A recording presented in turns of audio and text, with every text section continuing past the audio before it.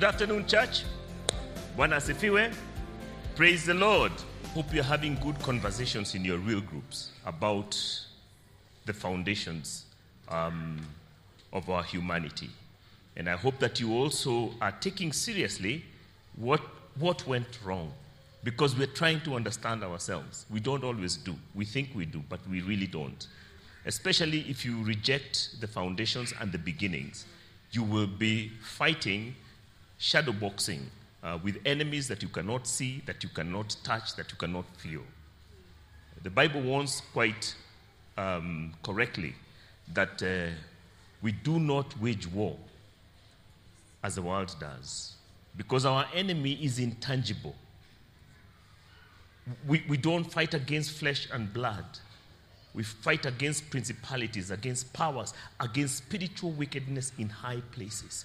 This is God warning us of a world we do not see. And sometimes we ignore as though somehow if we don't take cognizance of it, it will go away. It doesn't. There's warfare. We are at war. And if we understand the beginnings, then we start to piece together just how much went wrong and how this can be fixed. So we need to take the word of God seriously, the owner's manual, and to remember how we were meant to function and to operate. And if we do that, it will go well with us. Last week, we examined the fall. And the fall is a real fall.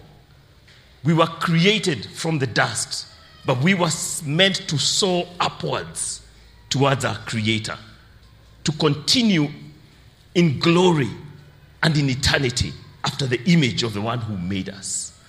But after we disobeyed, after that incident, the greatest lie ever told, we fell downwards. So that the mirror image, which was shattered and broken into 1,000 pieces, eventually crumbles and returns to the dust where it came from. Something that was never meant to happen. And that is the reason of great pain, great sorrow, great sadness. There's not a week that goes by when this team of pastors here is not gathered in a home, condoling, sorrowing, grieving with one who has lost a loved one. It repeats with mathematical certainty. The greatest lie ever told. You will not surely die, because die we do, and die we must. A disaster in the chapter of human history that cannot be erased, that we can't fix, because nothing goes counter to the command of God. Of the day that you eat, you will surely die. The Hebrew is even stronger. It says, on the day that you eat of it, dying, you shall die. It's doubled with emphasis. And so we struggle with the pain of death. And every time we come to that brink, when another one of us, sons of the dust, returns to the dust we came from, there is untold anguish and pain and sorrow. It resonates to the very core of who we are. Because somehow, even without being explained to, we know this is wrong. This was never meant to be. And we grieve over it as we hanker for what should have been. And yet, we are faced with the reality of what is, what must be. And so we must pay attention to what the author says regarding what can we do? What has he done to fix this problem? Now, by now we know that there is nothing that we can do at the mirror level to affect the image. There's nothing we can do, because the mirror doesn't have anything of its own. So we must pay due attention to the author, the owner of the image, and how he proposes to fix this brokenness. Only he can. Only he can. At the very onset of humanity, after Eve, and I said creation must have stood at a standstill to see how the mirror would respond to this enticing new message from a creature, an unknown voice, a stranger, who comes and even contradicts what God says. Did God really say? He sows the seed of doubt, and Eve listens on, and the conversation unravels and unravels. And he contradicts God and says, no, he said you'll die. You won't die. Actually, the reason God doesn't want you to have this fruit is because there's much more than what he has told you. There's much more than what you have experienced. He knows the day that you eat it, you will be like God, knowing good and evil. And Eve, buying the line, hook, and sinker, so that the tree was good for food, desirable for gaining wisdom. The creature wants to be like the Creator, the ultimate idolatry. And the enemy is enticing the woman with the same problem and the same kind of sin that he himself had fallen into. We'll look at that another time. When the serpent decides, I will raise myself above the stars of God. I will be like the Most High. It's in Isaiah, somewhere in chapter 11 or something. I'll read it one day. And he wants to entice the woman with the same level of idolatry. And she agrees to take, and she eats. Then she gives some to the husband who was with her. He takes. Again, creation is waiting with bated breath to see whether the next half of the mirror will follow suit. And the dream and the hope and the aspiration is that, oh, mirror, mirror on the wall, please behave yourself like your image bearer. Respond as God would. Reject evil. Choose to believe the one who loves you and created you. Reject the proposal of this strange voice that wants to contradict me. But does he do that? He takes, he eats. And the story of humanity is rewritten right there in a disastrous way. A tragic end to a story that was so beautiful. The shalom of paradise is shattered beyond recognition. New vocabulary enters into human history. They hear the sound of the Lord God coming, they run and they hide. They are ashamed. For the first time they know shame. They realize that they are naked. And guilt will follow them.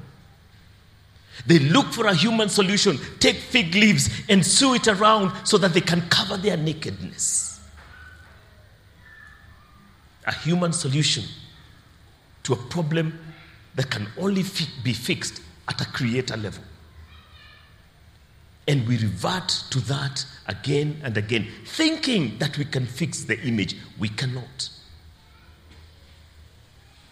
And until we start listening to the source of creation, then we are grappling at straws. We are groping in the dark.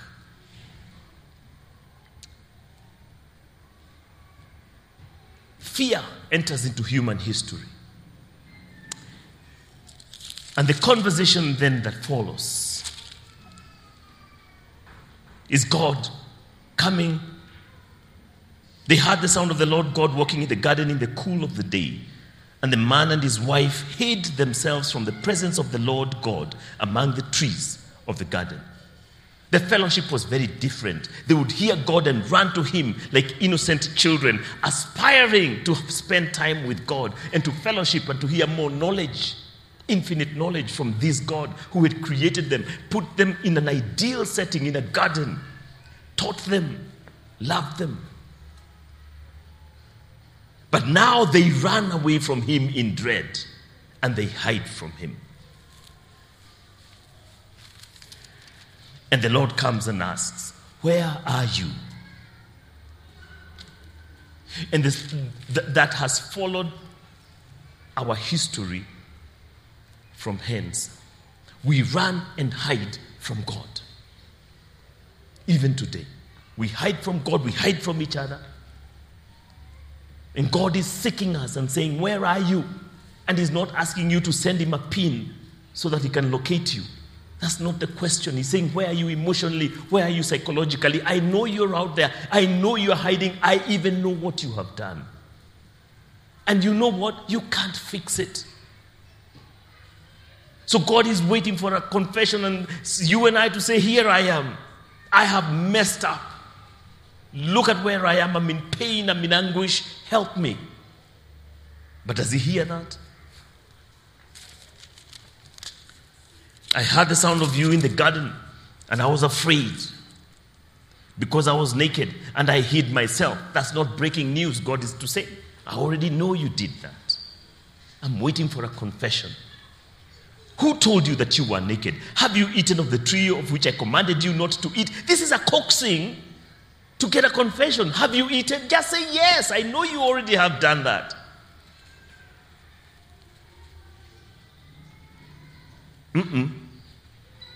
The man said, the woman, that one, who you gave me, who you gave to be with me, she gave me the fruit and I ate.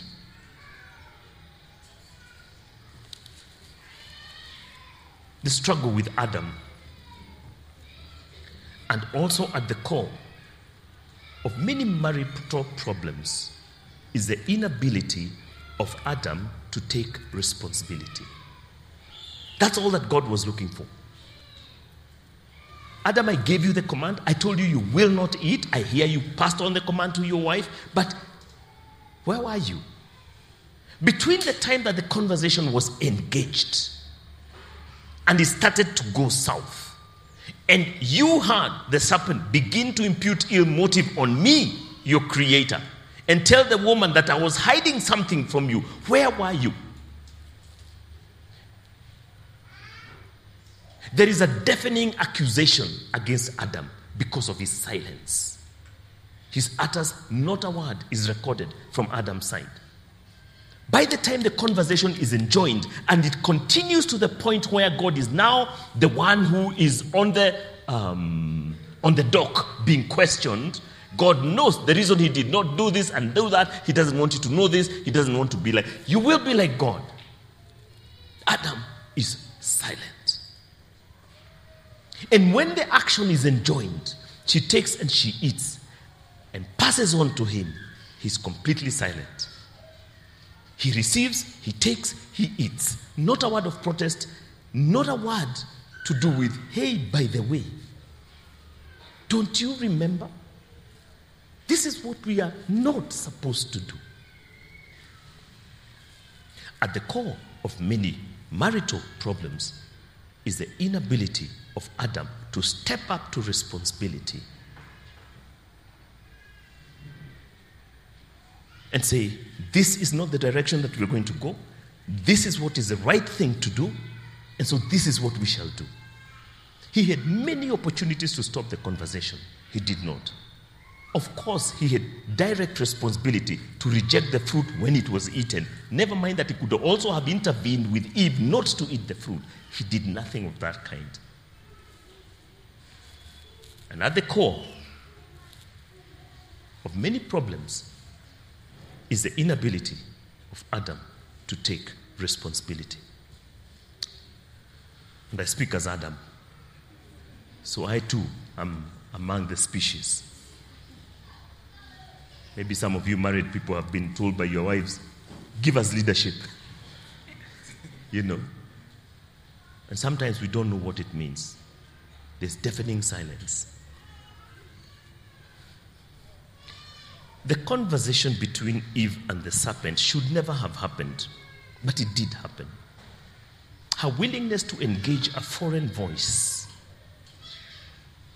and then be led along and enter into conversation. At one point, she should have known this is not going well. The minute the serpent called to question the character of God, at that point, that story should have ended. Hey, I don't think we're not going to have this conversation. there was ample opportunity to consult with Adam. There was ample opportunity to consult with God, who was present, as we see, who would come walking in the cool of the day. But the fact that she would enter into conversation, be so absorbed and engaged to the point of deception, also tells you something about Eve. A big red flag for the species of Eve is the tendency to enter into conversations that are not useful. I know you don't like me at this point. Those are two very dangerous things. The inability of Adam to take responsibility, the tendency of the woman to enter into conversation beyond what is useful, and to fail to exercise discernment at what point this should stop.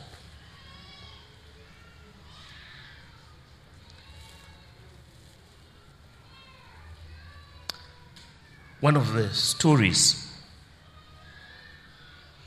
that is told in Scripture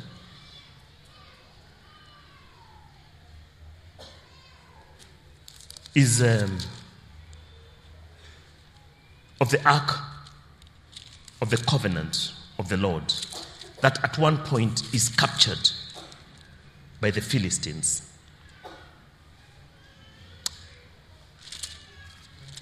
And it was captured because there was a guy by the name of Eli,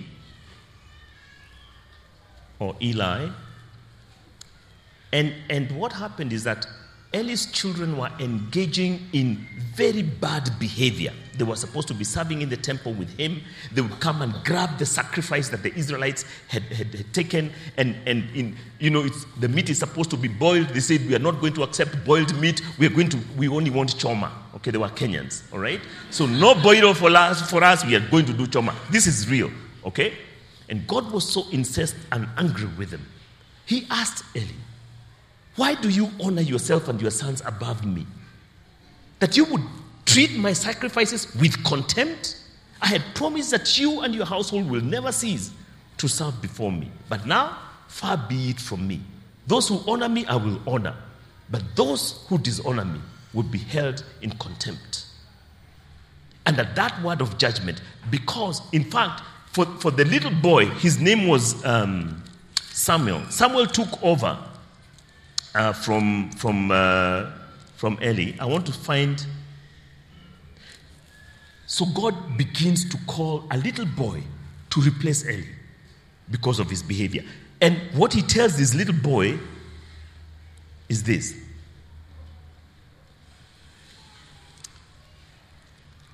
And the Lord said to Samuel, this is in 1 Samuel chapter 3, see, I'm about to do something in Israel that will make the ears of everyone who hears of it tingle. At that time, I will carry out against Eli everything I spoke against his family, from beginning to end. For I told him that I would judge his family forever because of the sin he knew about. His sons made themselves contemptible, and he failed to restrain them. Therefore, I swore to the house of Eli, the guilt of Eli's house will never be atoned for by sacrifice or offering. Very harsh judgment. And the accusation is very simple. Eli, you failed to take responsibility for the house of God and honored your sons above me because of the sin you knew about concerning your children, yet you failed to restrain them. I hold you responsible. And the disaster that followed is unparalleled. The Lord let the ark of his covenant be captured by the Philistines. Israel be defeated in war. Both his sons, Hophni and Phinehas, Eli's son, die.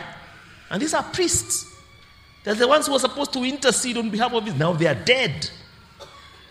And Israel's army completely destroyed. Somebody comes and rushes to say how things have gone on at war. Eli hears this news. He's so shocked when he hears the Ark of the Covenant has been captured. He falls backwards. He breaks his neck. He dies. Phinehas' wife is heavy with child at this point. She receives the news. Ark of the Covenant captured. Your husband dead. Your brother-in-law dead. Your father-in-law also dead. she goes into premature labor, gives birth to a son, and then she herself dies. Before she dies, she names him Ichabod. Kavod in Hebrew is glory. Ichabod is a negation of glory, meaning the glory has departed from Israel because Eli failed to take responsibility. So it's a root of many problems in society, including leadership when they don't take responsibility. And as husbands, when we don't take responsibility for the direction that our homes should go.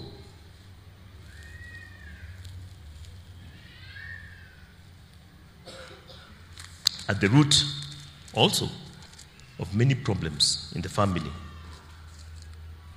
is Eve's inability to restrain her tongue.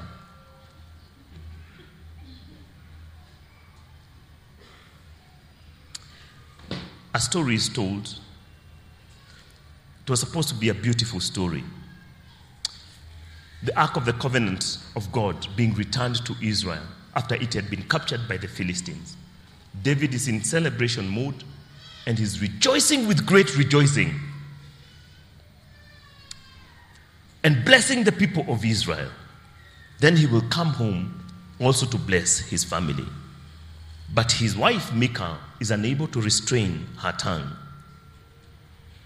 The Bible says that they brought the ark of the Lord and set it in its place inside the tent that David had pitched for it.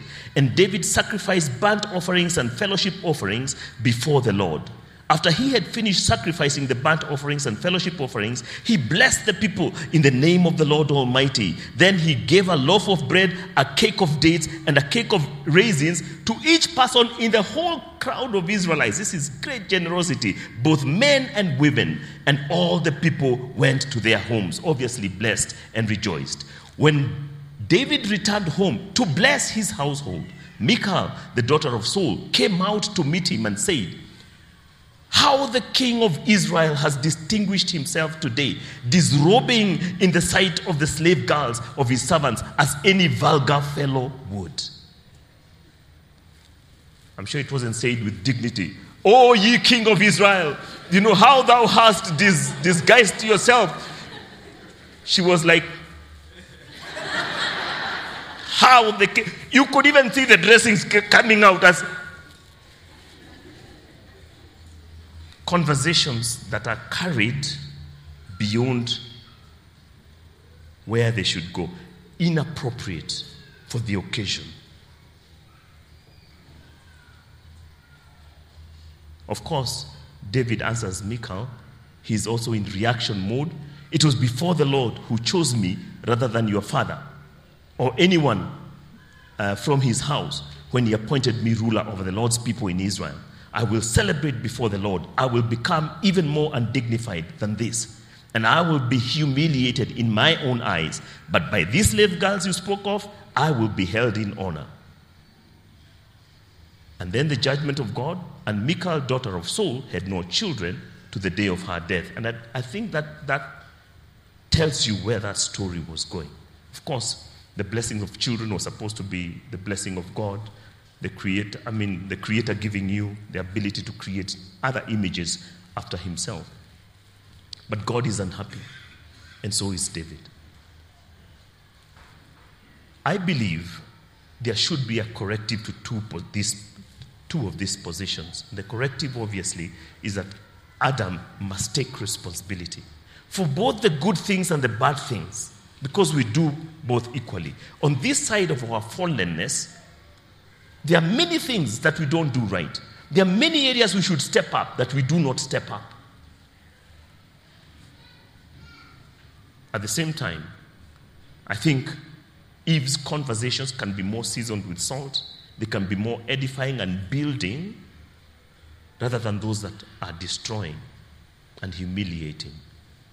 And this is at the core of our build-up as people. And it resonates all the way back to creation. And I believe there are red flags that we need to pay attention to as tendencies that we have as human beings.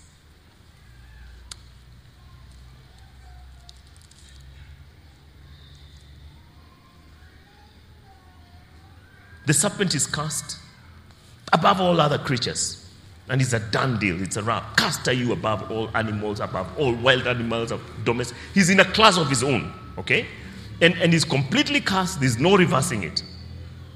And his place has been set out as damnation, eternal separation from God. A special place is prepared for him in hell. Unfortunately, together with him are those that will follow him. And we'll be seeing that. Because there will be two kinds of humanity. Those who choose to be redeemed, to be corrected by the Creator, to be shown this is how it looks like to be normal. Okay? Because we now live in an abnormality. How Adam and Eve were created in the garden, that is being normal, completely reflecting the goodness of God, resonating in him and loving him. And we say the reason that is done is because God took the risk of giving humanity choice. He did not program us like the giraffe or the elephant to behave only a certain way. He left us unprogrammed because within ourselves is a software to resonate with God and reflect his glory. And we know when there is no choice, then there is no freedom. And if you don't have freedom, you cannot be human. And you cannot reflect your Creator. If any of us suddenly learned that the reason that your spouse married you is because they had no choice, how good would you feel about yourself? What would that do to your self-esteem? Honey, why did you marry me? What do you mean? Yes, you married me. I mean, there was no one else. How would that sound like? The reason you feel affirmed is because out of all the others that he could have chosen, he chose you. Makes you special. Because there were other choices, which he said, rejected. You are the one. And that gives you purpose and meaning and affirmation. The story is told of a young man. This is the situation. It's the village chief. Of course, the village chief always has the most beautiful daughter, right? And everybody wants to marry this girl. But the king doesn't know. He wants to make sure that his daughter is very well protected and the person who comes is really loves her. And so he says, I'm going to stage a competition. There will be some hurdles for you to scale. So this is what we're going to do. Everybody interested, go to that side. Then in the middle, my daughter and I will stay here. But in the middle here, we're going to flood it with water and put crocodiles and hippos. If you think my daughter is worth it, you will cross this obstacle and come all the way at the risk of your life, and I'll hand you my daughter's hand. There is uproar and clamor. This is not fair. This is too difficult. Who can do this? And and people are saying, this cannot be done. What this kind of teaching has never been. Amidst the uproar, in the midst of nothing, somebody comes splashing, through the water, crocodiles, snap.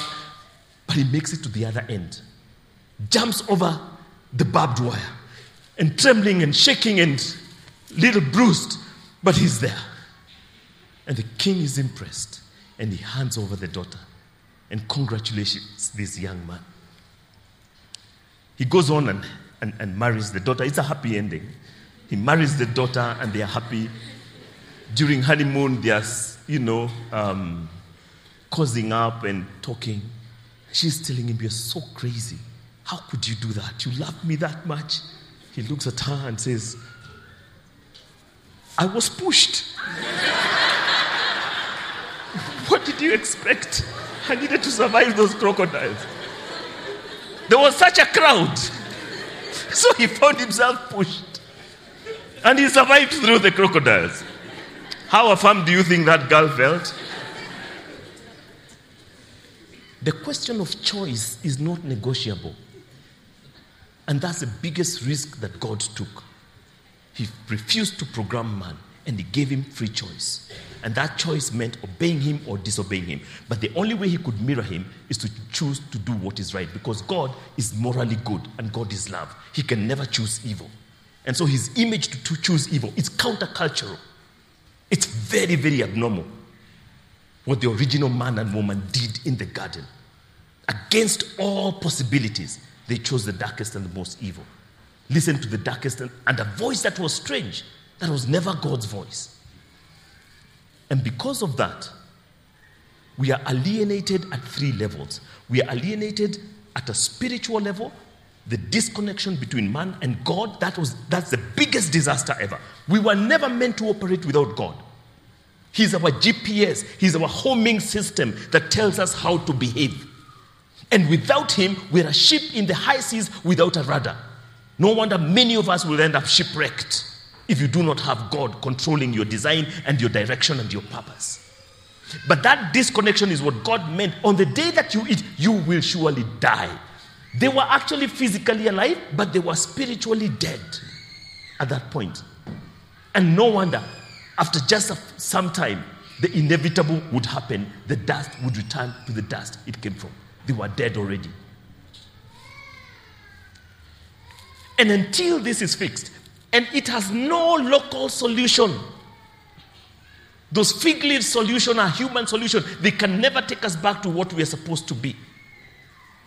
And we walk with a void in our hearts. And we ask existential questions. Who am I? What am I?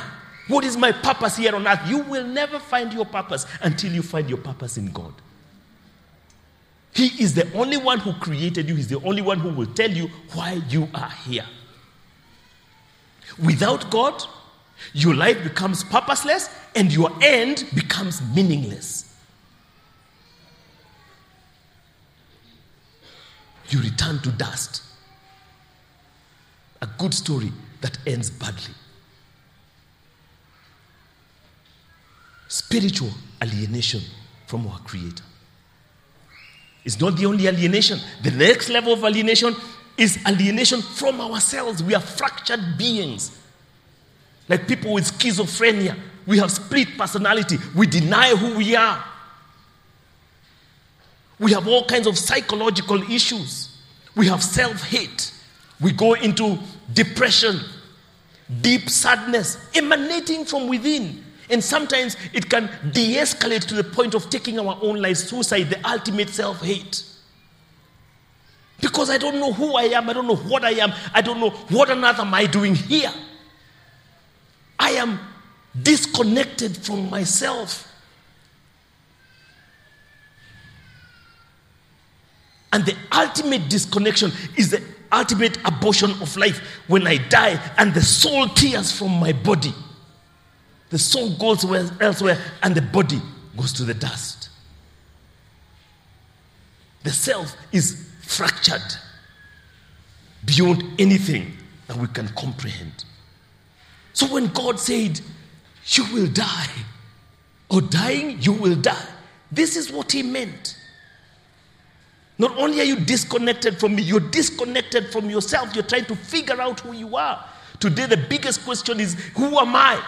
Men are claiming to be women and vice versa. We can't, even our sexuality is messed. Self-identity, sexual identity confusion. And people are saying, never mind what your biology says. I identify as a woman. Even 100 years from now, your DNA will still say you're a man or you're a woman. But the problem is deeper. It's disconnection from self. Loss of direction and identity and personality. The third level of alienation is social. Man against fellow man. In the next chapter, it records the first murder ever. One brother murders another one. Kills him. Alienated from your fellow man. We were meant to have come from the same raw material. Bone of my bone, flesh of my flesh. Today we hear husband killing wife. And vice versa, murder. Complete social alienation. The history of humanity is replete with wars and battles and all kinds of problems. Genocide are people deciding to eliminate another race just because they can. This is the death God was talking about. and saying, you're no longer normal. You're not okay. And unless you let me in, when he asks, where are you? Unless I can come in and fix you, you will not be well. And you do not have it within yourselves to fix the mirror. It is shattered beyond any recognition. Only I who created it can fix it. No one else. Because the founder of the human race messed up beyond anything that could have been imagined. And now it will take the Creator to send the second Adam to refound again the human race. Press the reset button. Finish the work of God. And then give that as a gift to the new humanity who will accept to follow his way. Now this humanity can be recalibrated once again to respond to the Creator, because they've been given a demonstration by the second Adam how life was meant to be, what it meant to be normal. When you look at Jesus Christ, as he walked the earth and as he talked and anything he did, that's what it means to be human. That's what it means to be normal. Is to do what God wants us to do, to respond as God would. He was normal. We are abnormal. Unless he fixes us, we cannot be fixed. We are damaged goods beyond help, unless by his redemption. We need to take this seriously, because if you don't understand the problem, you will never appreciate the solution. Only he can give the solution that is adequate and equal to us. The Lord bless you, the Lord keep you. The Lord cause his face to shine upon you and be gracious to you. We'll continue from there next week.